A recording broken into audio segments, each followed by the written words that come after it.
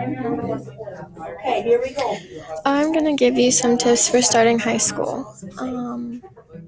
Most freshmen, before their first day of high school, always tend to shop for things that they see everybody else wearing. Just because you're going into high school doesn't mean you have to do what everybody else does. Um, the number one tip for starting high school is just to be yourself. Doing what other people do isn't really the good way to go. Dressing how you want is probably one of the best things to do when starting high school. Dress how you like, and if people like it, they'll dress how you dress. Um, Another tip that's important is to stay caught up on schoolwork and homework.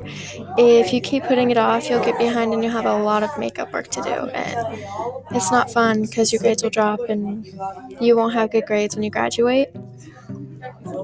Um, Another thing is to make sure you study for your tests because the day of, you won't have very much time to study. So they give you like 5 minutes to study before you take a test. And that's not very much time to memorize everything because some tests at the high school or written tests are not all multiple choice.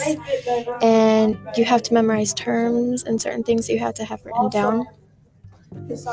And just make sure to get out and make lots of friends. It'll really help in high school. Nobody wants to sit by themselves at lunch. And if you see somebody that is, go and sit down by them to make a new friend. And that way they'll have friends and they don't have to worry about being by themselves. And you actually have somebody to talk to and compare notes and sit by at school. So the best thing to do is make a friend in every class. So you at least have somebody to talk to or somebody to partner up with when that's what you need. So hope your high school goes good.